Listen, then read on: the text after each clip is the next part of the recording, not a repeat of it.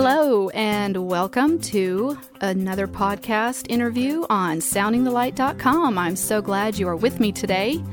I hope you all have had a good day. I am actually having a great day, and it has gotten a whole lot better because I have Jeremy Dunn here with me today. He is a singer-songwriter, and I absolutely love his music. It is very captivating. If I'm going to describe his style, I would say it's kind of a cross between, imagine Irish meets electronica, if you can do that. I love it from the first note of practically every song I've heard of his. It's captivating, and it just makes you want to hear more, which, I do. So I hope you do too. Before I introduce him, I am going to play one of his songs. This one is called Wake, You Orphan Souls. It's from one of his albums called Good Morning, Happy Easter.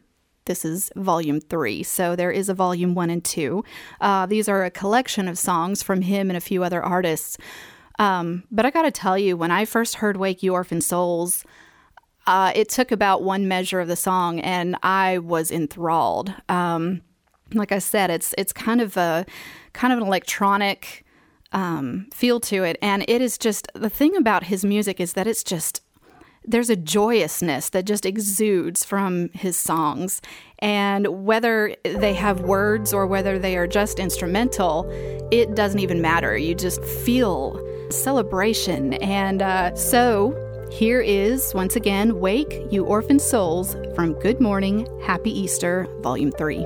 Wake, you orphan souls, peace awaits, your peace awaits, and rise, you captive souls, your peace awaits, peace awaits.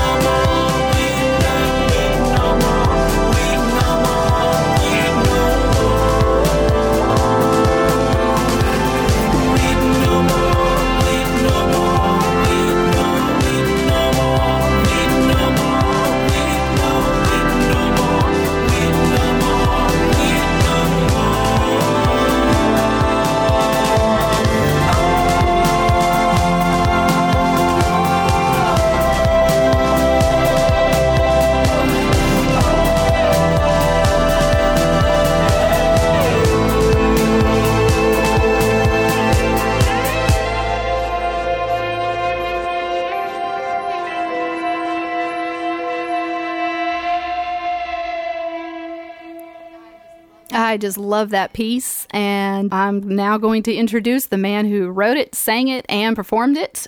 Jeremy, welcome. Thanks for having me. It is very good to have you here. Thank you for taking the time. Yeah, you bet.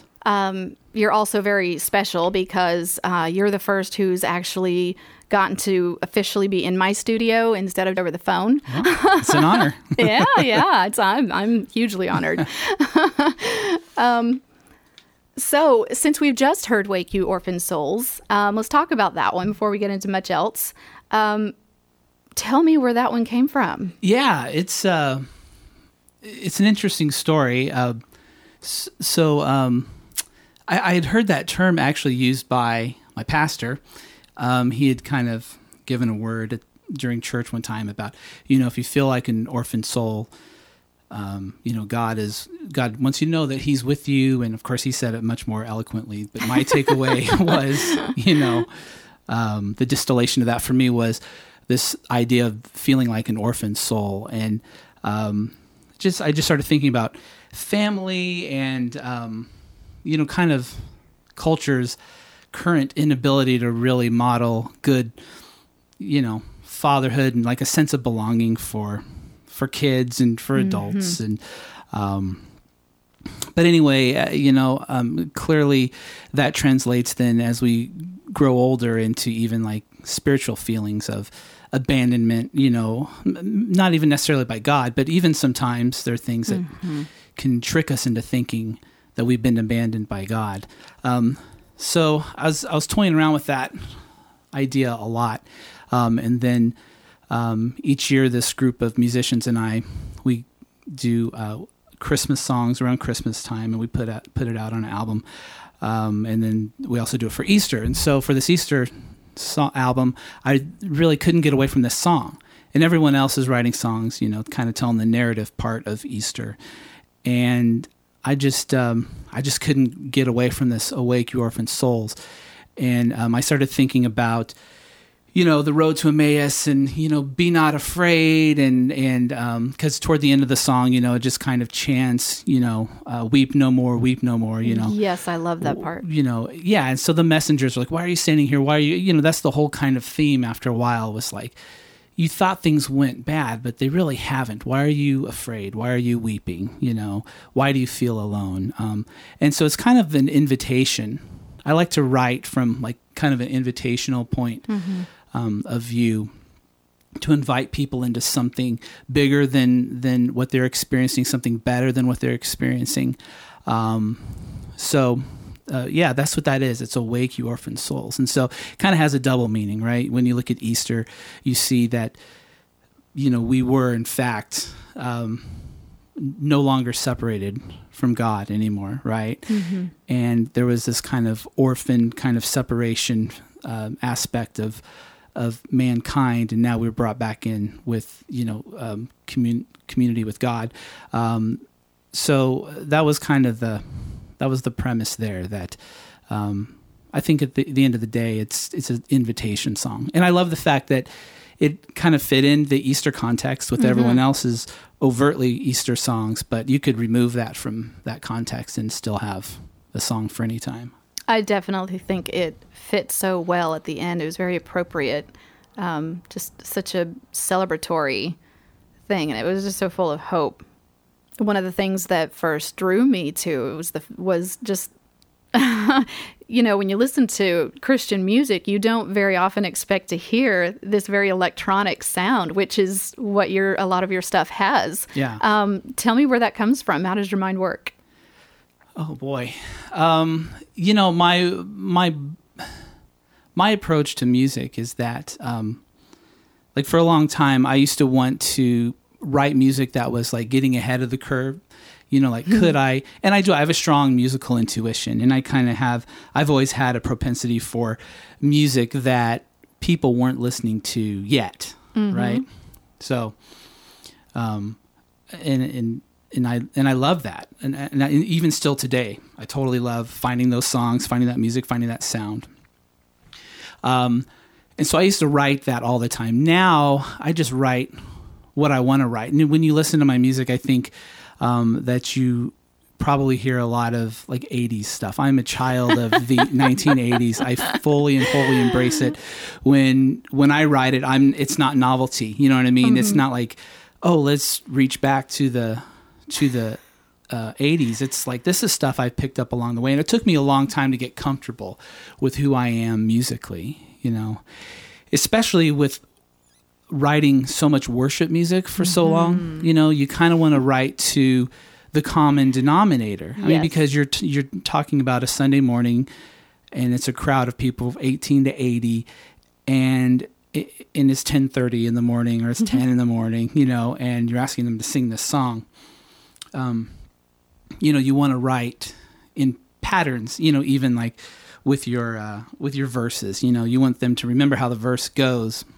So when they come back around, they can hopefully sing it. And you can have a little bit of mercy on everyone, you know, when you're leading worship. So, I don't know. I just really felt like in a box for so long writing worship music, that I just began to say, you know what, I'm going to write from this very worshipful point of view, but I'm not going to, you know, try and stick to the constraints of like verse, chorus, bridge kind of popular sound. You know, I mean, there's a place for that, and it's just great. I'm very thankful for that on Sunday morning, you know, when someone's asking me to go on this wild ride of a song that I've never heard before. And but I really started just writing what I wanted to write. And so you hear the sound of just a person who picked up different influences along the way, and it's coming out now, and I'm happy with it. You know, I think about, it makes me wonder how many musicians, singer-songwriters and artists have had to come to that realization that it isn't the kind of box that we feel like we should put ourselves in, but just flowing in the way that God has created us. Yeah. You know, and being that person, because that's what brings him glory, and that's what's going to be the passion in us that drives us and keeps us going. Yeah, totally. And, you know, there's a line from the movie Chariots of Fire where Great Eric movie. Little he's the main character and he's a runner. And he basically says, you know, God made me to run and I feel God's pleasure when I'm running fast. And I love that line. Yes, me too. There's something, and it's just like so simple, right? It's not huge theological stuff. You know, you don't need like a cross-reference Bible to understand it. It's like God just takes pleasure in us being who he's made us. You know, so I quit trying to conform. I mean, you know, I'm 40 years old now, so I'm still trying to be cool, but I don't care as much about being cool as I used to. That's one thing that I read, is that in your 30s, you finally kind of settle, you know, into who you are. And when you reach your 40s, you're finally really just okay with exactly who it is that you are. Like, this is who I am, and I'm okay with it. And I always said, well, this is just who I am in my 20s and my 30s, but I was a little bratty about it, like, try and change me. This is who I am. But now I can really just say with, you know, no drama, this is who I am. Well, congrats for reaching 40 and congrats for reaching that place in your music life. Well, speaking of long life, let's start from, like, where were you born? I was born in San Diego, California.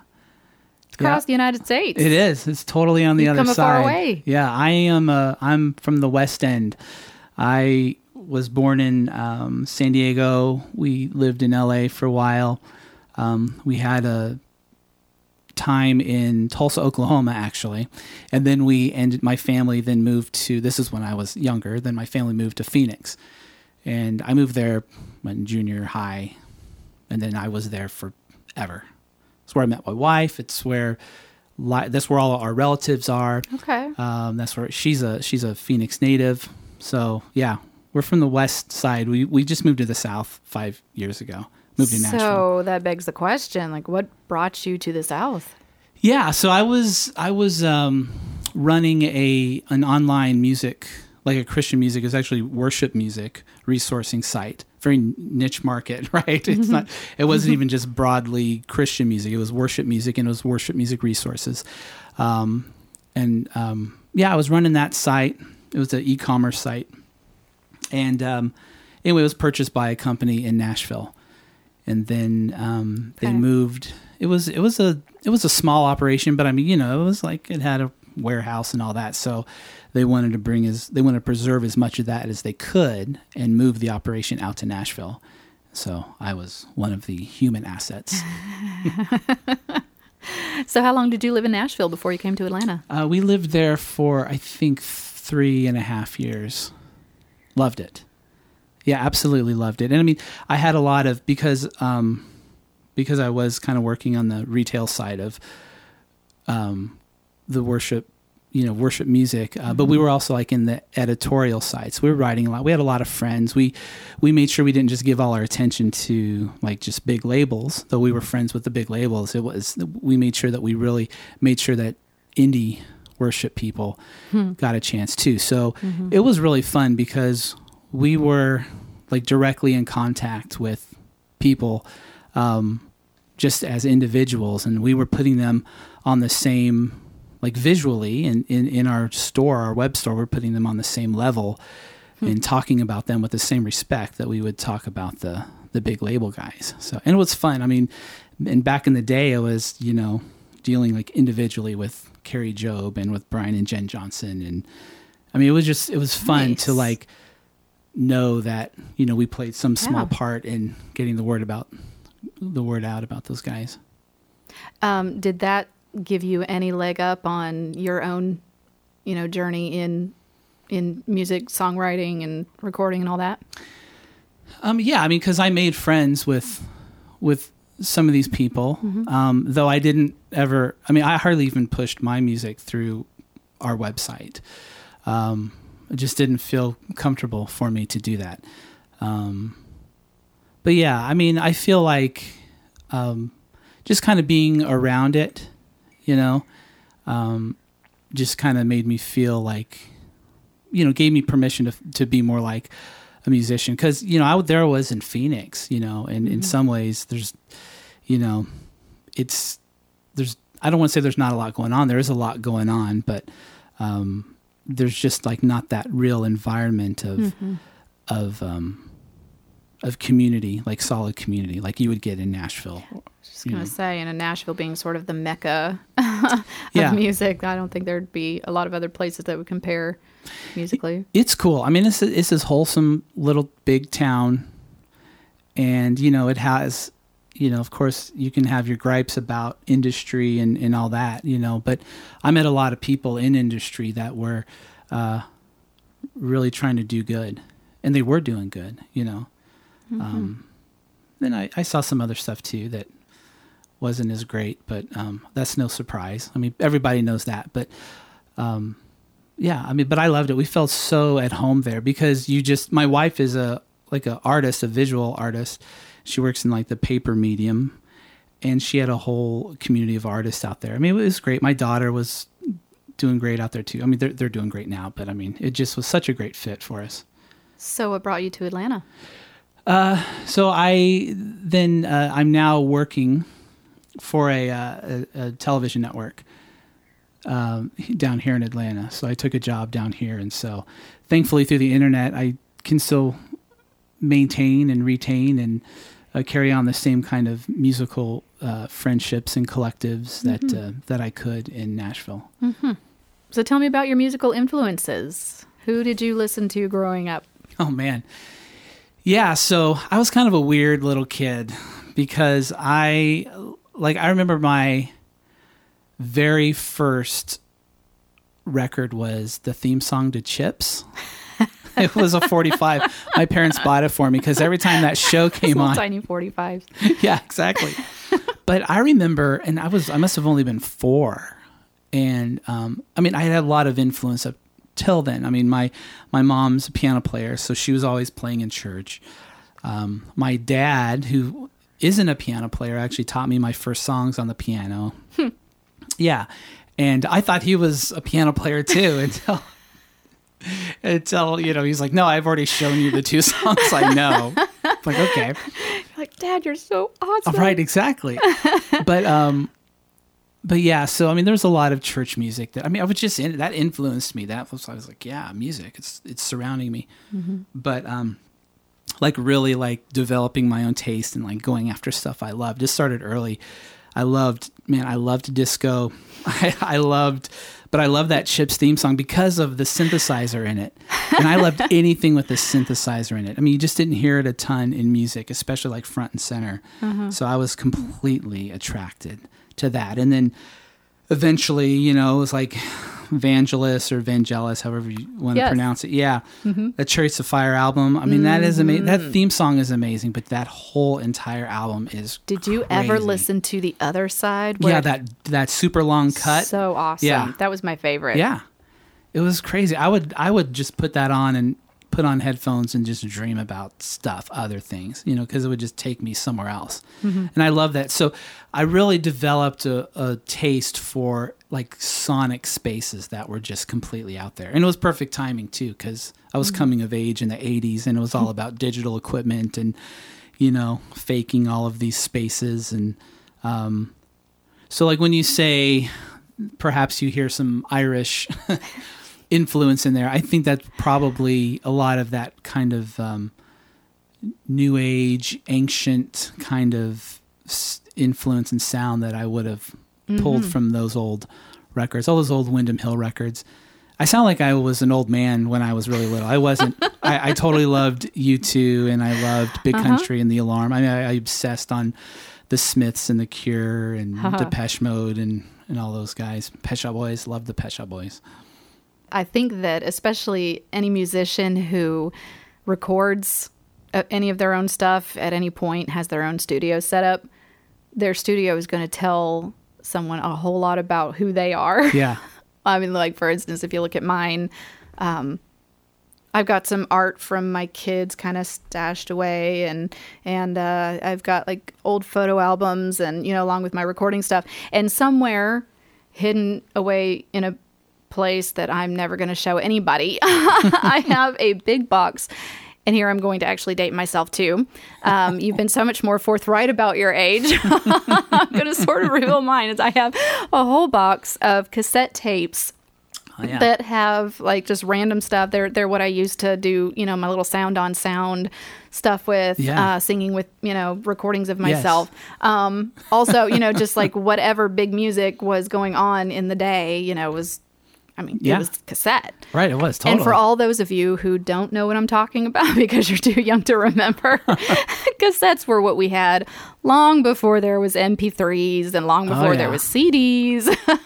And just after the, you know, the actual tapes, the reel to reel, which is what my dad had. He had reel to reel. Oh, wow. So, but tell me, what is, you know, what's your like choice stuff in your studio? Equipment wise or surrounding wise? Yeah, anything. Well, I think my studio would probably reveal that I am a minimalist and that I am a lone wolf. Unfortunately, sometimes to my chagrin, I'm a lone wolf. But you know, I like to record a lot of stuff on my own, and it usually takes someone else kind of initiating me, you know, to kind of bring them into a project. And it's not some control freak. I just, you know, I get a vision for a song and I go for it. But I would, you know, when you look around the studio, it's got all these pictures of rabbits, and I do share a studio space with my wife, so she's got all of her artwork everywhere. So it's nice. And the only reason I say all that is because a dear friend told me, you know, he's like, look, as a creative, surrounding yourself with aesthetically pleasing things is not like a nicety, it's a necessity. Yes. You know? So that's kind of the things that I like to surround myself with, stuff that inspires me to look at, you know. But as far as my setup, you know, I've got a bunch of old synths that I'll pull out. I've got like couple of guitars and banjos that I pretend to play, but you know, mostly my setup is my Nord Stage, and I've got like a super fast PC computer.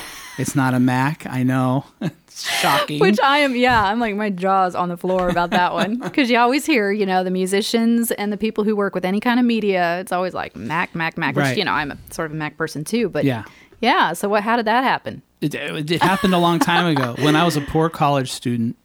My wife, Amy, she wasn't my wife yet. We were dating. She was making the big bucks. And so she said, I just got my first computer. That was 95. I just graduated from college.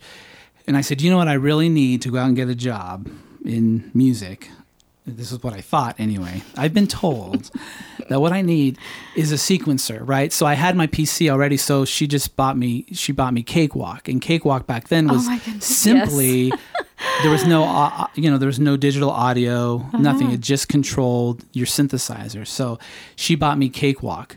And I don't know if I've just grown accustomed to, they were one of the first ones to market too, that like, to have like digital audio and like plugins. It was really slow and cumbersome and bloated back in the day, but they've gotten better. So the reason I've stuck with Cakewalk and eventually Sonar this whole time is because it's an environment in which I can work in this synthesis realm and write with synthesizers, but at the same time, I'm also equally in the digital audio, and they're equally powerful. So for me, that just totally works. It's not exclusively synthesizers, and it's not exclusively digital audio. So that's why I've been stuck in the PC world this whole time. It's just been a matter of enticing upgrades that they just keep me roped in, I guess. It's produced amazing stuff. So you do all of your own recording, mixing, all that? I do. Yeah. Impressive. So I have a whole, whole arsenal of even virtual synths and, all the plugins and all that, and the mastering plugins. Sometimes when it's not going right, I mean, the good thing is you're as smart as the people you hang around with, right? So I've got some really smart friends in Nashville and a guy in Dallas and a few other people that I'll just be like, what is going on with my mix? Why does this stink? And, they'll kind of help fix it, and, they'll even master it for me when I need them to, if I'm just not happy with it. So, yeah. You've done an amazing job. Thank you. That's very impressive. So the name on your albums is Jackrabbit. Yeah. Not Jeremy Dunn. Yeah. So tell me where Jackrabbit came from. Well, Jackrabbit's a nickname that was given to me by my uncle. And it was my dad's brother. And he never had any kids of his own. And he clearly favored me. And he gave me the nickname Jackrabbit. I'm not exactly sure why. He kind of had this nebulous explanation about I was running around like a little rabbit, like I always had a lot of energy or something, which is hard to believe now. Yeah, but I think any little boy is just going to right. have that. Yeah. So, I mean, that's where it came from. And what's funny is no one else ever called me Jackrabbit. I mean, he exclusively owned that. Like, so it's not like I grew up being called Jackrabbit by everyone. But so when I moved to Nashville, like shortly after I moved to Nashville, he passed away. I'm sorry. And I'm sorry. I don't know. I just felt like I'm going to use this name more often in a writing partner of mine, who was really encouraging me to do a lot more with my music, and he was a real encouragement to me. He had he's like, he just started calling me Jackrabbit, and he started calling me Jack, and then other people started hearing that, and eventually it just kind of stuck. So yeah, Jackrabbit is kind of it's just a moniker I took on for my solo stuff. Well, I would like to play another one of your songs for listeners. The song that I'd like to play is the one called Gloria. It's from the Merry Christmas, Good Night, Volume 2 album. Can you talk a little bit about that one? Because you've taken us somewhere else where we would have expected, from where we would have expected to go. Yeah. Yeah, I mean, for me, I can't leave, like I can't approach a Christmas song traditionally, With little bells and jingles. And yeah, exactly. strings in the background. Right, exactly. So I just, I took the Angels We've Heard on High, and I just kind of twisted it up a little bit. And and then I love robot choirs. I love singing through vocoders. I mean, I that's was wondering how you did that. You have Yeah. a little thing that makes that happen? Yeah, I have several synths that I could use, and I just sing through that stuff. It's not auto. It's like some people are like, "Oh, you use auto tune." It's like, no, I'm not T-Pain.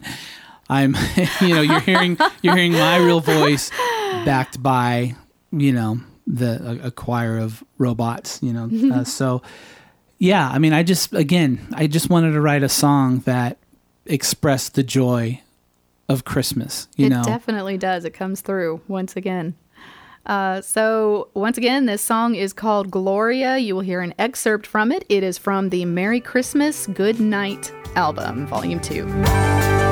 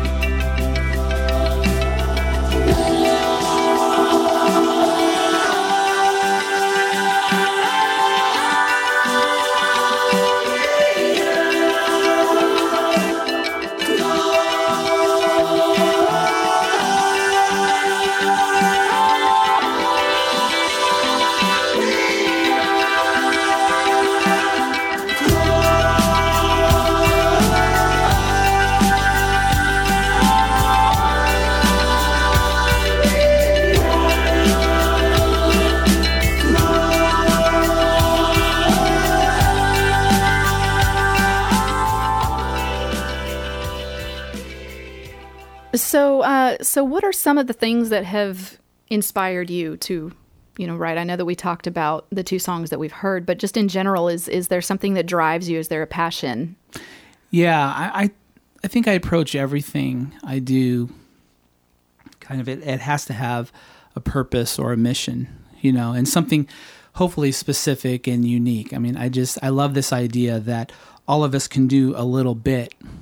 We can have a calling that may not even be huge. Like you hear so much about, and like I'm very aware of this with my daughter. She's constantly hearing this message of, you can change the world. You are, you can do anything. And I mean, all that is true. Kids do need to hear that, right? At the same time, we can kind of get this bloated sense of self-worth, which is difficult because we are worth so much, in the eyes of God, and we are worth so much to each other. That definitely needs to be expressed and realized by everyone. But I mean, it's easy to then think that you're going to take on the world and that you're going to have the world's attention, right? Yes. Like it's so easy with YouTube. I'm going to just put myself out there, and then I'm going to get 15 minutes of fame. 15 minutes of fame, and then it goes away. Then what? But if we were really happy with like these little differences that we can make in people's lives and be a constant change, a constant force of change, even if it's small incremental changes, we could do so much. I think as a culture, but then, even boil it down and just focus in on the church, and Christians. I mean, if we were happy with just doing the little bit, rather than thinking about, well, I'm going to support something that'll reach the millions, think about how can I reach, my neighbor or that hurting person. So that really drives me to really look for people's stories. And when I see especially dark things, hurt in people's lives, desolation, hopelessness. These things really fascinate me. These are the raw materials. They're dangerous in and of themselves, but then when you start adding God to it, and you start adding hope to it, and you start adding healing to it, suddenly you have the makings for a miracle. You have the makings of like some incredible stories for people, and it begins to instill hope in people.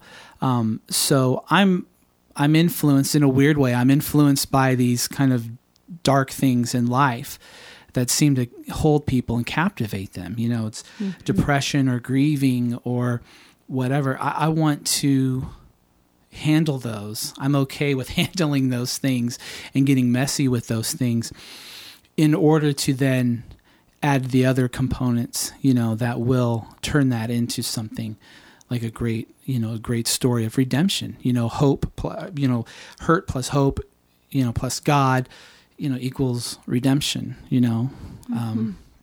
So stories of injustice, those are the things that really motivate me to write. And so I'll set out to write a song that, even if it's an instrumental, I don't care. I really believe that can come out, and I don't question how that's possible. But if I write an instrumental song, I really believe that hope comes out somehow, because people will contact me, and say that they heard it. They got out of it what I put into it and what I was hoping they'd get out of it. Yes, which is what I feel when I listen to it. It is that joyousness is the thing that always strikes me when I hear your stuff. It's like, wow, you can hear it, feel it. See, and I mean, that's the strange thing is that I think about and address dark things or things that need to be changed. But there's a way to do that where joy comes through, I've seen people attempt it before, and even in my younger days I'd attempt it and it would just come out so depressing and so heavy-handed. Or if you want to speak to someone about joy, just be happy, and then it comes off as bubblegum and it comes off as happy clappy. Yes. Mm-hmm. I love the challenge of striking that balance, because someone has to first identify with it. Mm-hmm. Right. And it is good to write happy songs that can model for people that, I can attain that. I want to be in that place. It kind of challenges them. I want to be in that place. But I really feel like you have to write to where people are at, and it doesn't mean you pander to them. It doesn't mean that you give them an excuse to hang out there. But if that's where they are, they need to relate to that. And part of our story, is that we had a daughter pass away in 2002. And she died of a rare metabolic disorder called IRD-NALD. My son is 14. He's had that same disease for 14 years. And, he's reached his life expectancy and he still keeps going, so we've kind of lived with this thing. And so we've grown comfortable with this idea of thriving in kind of a difficult place, yes. And finding that place, and finding the hope in that place as well. How has your music affected your family? Were you able to write during these times that you were talking about, 13, 14 years ago? I wrote more then than even I do now. I just wrote like crazy. Was it like therapy to... It was, totally. Yeah. And in some sense it was, these Holy Spirit inspired songs, but in other ways they were just like blood, sweat, and tears songs that I just painfully put out on paper and wrote. And they were all worship songs. At that time it was like nothing but worship songs. But it was an amazing thing, especially when my daughter passed away. That happened in Barcelona. We were there seeking medical treatment. And when we returned, we immediately started leading worship, like the week we returned. Wow. And we didn't stop. We just kept going week after week after week.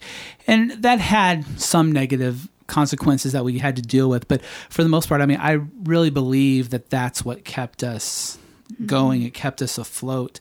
And it was interesting. The more we wrote these songs for us, they really were songs for our congregation too, which is huge, which is important. It's amazing all the great worship songs available to choose from, right? You can curate all sorts of set lists and stuff for your church, but when you have a song that is written out of the experience of your congregation, it's going to resonate. Yeah, it's going to resonate, and it's powerful. It really was. So it was difficult to write that, but at the same time, it was easy. And some of it was like very inspired, it was inspiration. And then most of the time, though, it kind of felt like perspiration, just fighting for it. I'm sure a lot of things were very raw at that time. Yeah, they were. And we had a little bit different view of things back then, too. I mean, we were determined to skip the kind of the grieving process and just get right to like the healing part. And we wanted that so badly, and we wanted to model that so badly for our congregation that, we kind of, the music was, I don't think as honest as it could have been, because, in our defense too, we didn't want to just get up there and, just sing all this down in the mouth stuff either. I mean, a lot of it was sincerely done out of faith. It was just missing an honest component of, some of the hurt and the tragedy in addressing that. There's that, that painting or the poem that I'm pretty sure most of everybody knows, the footprints in the sand. And I'm sure that's got to be how it feels for you guys sometimes. Just, do you ever look back on that, those few years and just think, wow, how did we walk through that? Yeah. And just keep going? Yeah, totally. I mean, it's like where we've had conversations before, like, were we just too stupid to realize how terrible that was? I mean, and even today, I mean, we don't know how long we have our son, and it's just an amazing thing to live so joyfully. I mean, it's not all peaches and cream, definitely not. It has its toll, but Liam, my son Liam, he is a joy, and where he's a 14, and there's some days where I grieve that I can't teach him to throw the ball. I won't be teaching him about, how to treat a lady and, all that stuff, or pretend I know about sports or something, I mean, but he's also, cognitively, really at the level of like a 12-month-old, like, and who doesn't love, I mean, if everybody thinks about when there was a baby in the house, you know what I mean? The joy that brought, the innocence that's there, the unconditional love that's there. And we get that from him every single day. And so, I dearly, I could go on and on about my 10-year-old Fiona. She is amazing, but she's getting to the age where she gives us lip and attitude, and she has emotions to deal with. And I'm sure that's only going to get worse for a while. Yeah, right. I mean, she's only 10. But, and so these 14-year-olds are, just a handful of problems for these other parents. And here is, my son who'll just like curl up and, hug me and laugh with me and stuff. So, I mean, there's good in all of it. There's joy in all of it. You have to be honest about, like, you can't deny that it stinks, because, you'll go crazy pretending that it doesn't stink, At the same time, you have to allow yourself to, and sometimes force yourself just to see like the amazing opportunities that are in, a situation. I like the story of our daughter. I mean, I make instant friends when I tell that story. You know what I mean? Because it resonates with people. I mean, it's very real. Yeah. With especially anyone that has kids, it's just like, oh, you can see it every time you tell it. It's just someone's like, oh my gosh, I can't imagine. How old was she when she passed away? She was 13 months old. Wow. Yeah. She was a fighter too. She had a hard life. And I mean, all of this experience is really, it's made its way into my music, into my art, into my wife's art. I mean, it's who we are. We're comfortable with it. We don't. I mean, it's weird. We don't celebrate. I mean, we fully recognize that these are things that are contrary to the kingdom, and we live and wave the flag for this kingdom of hope that all of these wrongs are made right. But at the same time, we're living in this land right now, and you have to be happy. You just have to be. You have to be as happy as you can be. And I mean, we love each other. Yeah. Wow, that's really beautiful. I would like to share one more song, or at least an excerpt from one of your songs called, and it's another one of my favorites, called Firefights and Fireflies. This one is from an album titled Wounded Healers. Will you talk about the album, where the title came from? Yeah, the Wounded Healers album is a compilation of a bunch of songs that I had, like instrumental songs that I had written, and we're part of a group, like a support group for families that have children with this same disorder that Liam has, this disease that Liam has. Mm-hmm. And on Facebook, you're on this Facebook group, and I mean it's just a handful of people anyway. It's such a rare disorder. But just week after week, I just see the toll it's taking on these families. And so I quickly threw together this collection. I mean, they were all songs that already existed. And some of them were from, in this song too, were from, I kind of started trying to do an exercise and writing a soundtrack to our life so far, like an intentional one. I mean, I feel like all the songs are a soundtrack, but this was, like if it were a movie or if it were a book, what music would accompany it. And that's how I came up with this song. So that album was just a result of collecting those songs to give to those parents. And then, but the song itself is just, we just moved to the South. And so I was just fascinated. I was from the desert, right? So I'm seeing these fireflies. I'm seeing these lightning bugs, and it was just like, it was amazing. We loved it. We were just in love with this site, and it was very magical. Yeah, it was very magical, So I think it's kind of that duality, that juxtaposition of the sweetness of life, the fireflies, but then the firefights. The skies can light up with, in the battle as well.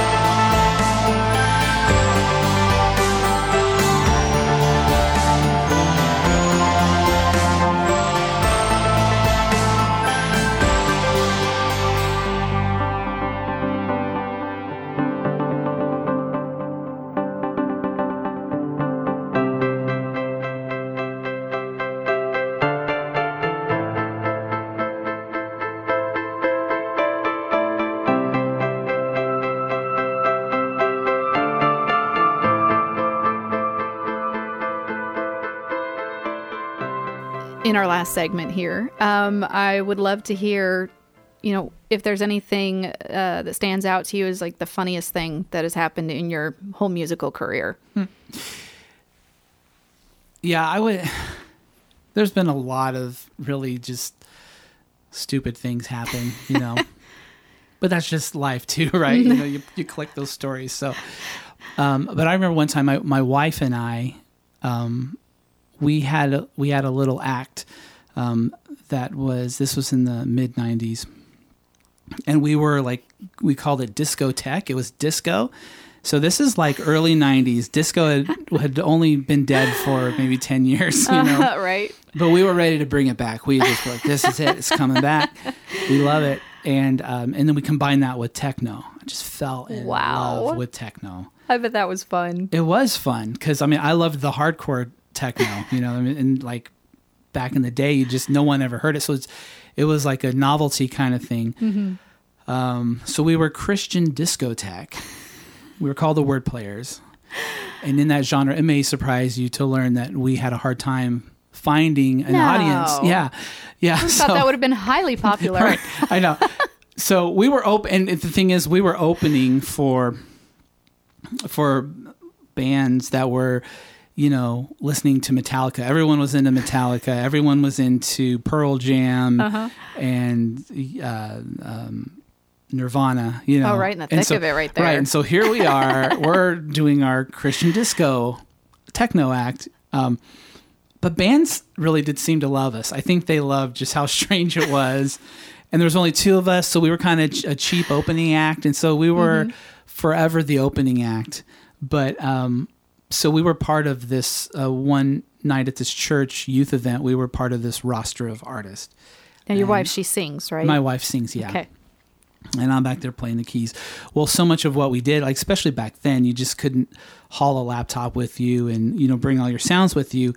I had to make a choice. What was I going to play live? And I tried to play as much as I could live, but I had to play to some pre-recorded stuff. So I brought my cassette deck. It wasn't even like pro it's been equipment. Brought up for the second time tonight. Yeah, right. Cassettes Yay, again. Cassettes. So we play this whole set, and to our surprise, people really liked it, despite the fact the next band coming on sounded exactly like Gin Blossoms. They were like, oh, yeah, these guys are good. So they start shouting, we're done. And keep in mind, we played through this entire cassette. They start shouting, encore. Wow. And we're like, this is great. Until I realized that we didn't have an encore song. If we wanted to do an encore, we would have to search back through this cassette tape. Rewinding. Yeah. So I make my poor wife, we weren't even married yet. I don't think. Yeah, we weren't married yet.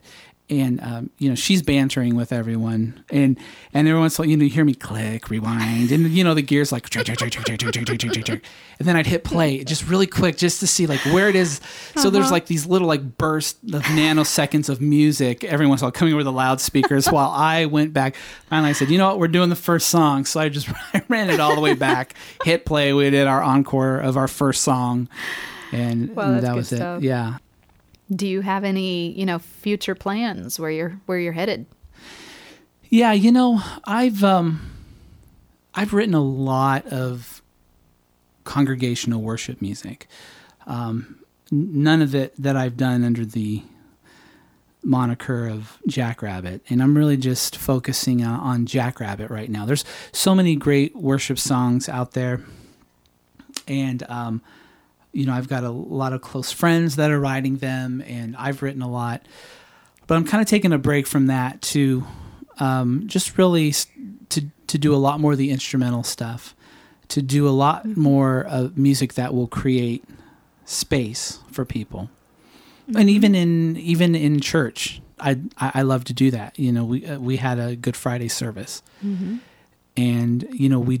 This is me and a friend, and we did live looping, and it was very live. It was very dangerous, and a lot of stuff could have gone. Yes, there's a lot that can go wrong. Yeah, there's a lot that could go wrong, but I love that. And so I love this idea of like even when you said, Irish meets electronica or whatever. To me that translates into ancient future. These ancient church practices meets kind of this brand new sonic space.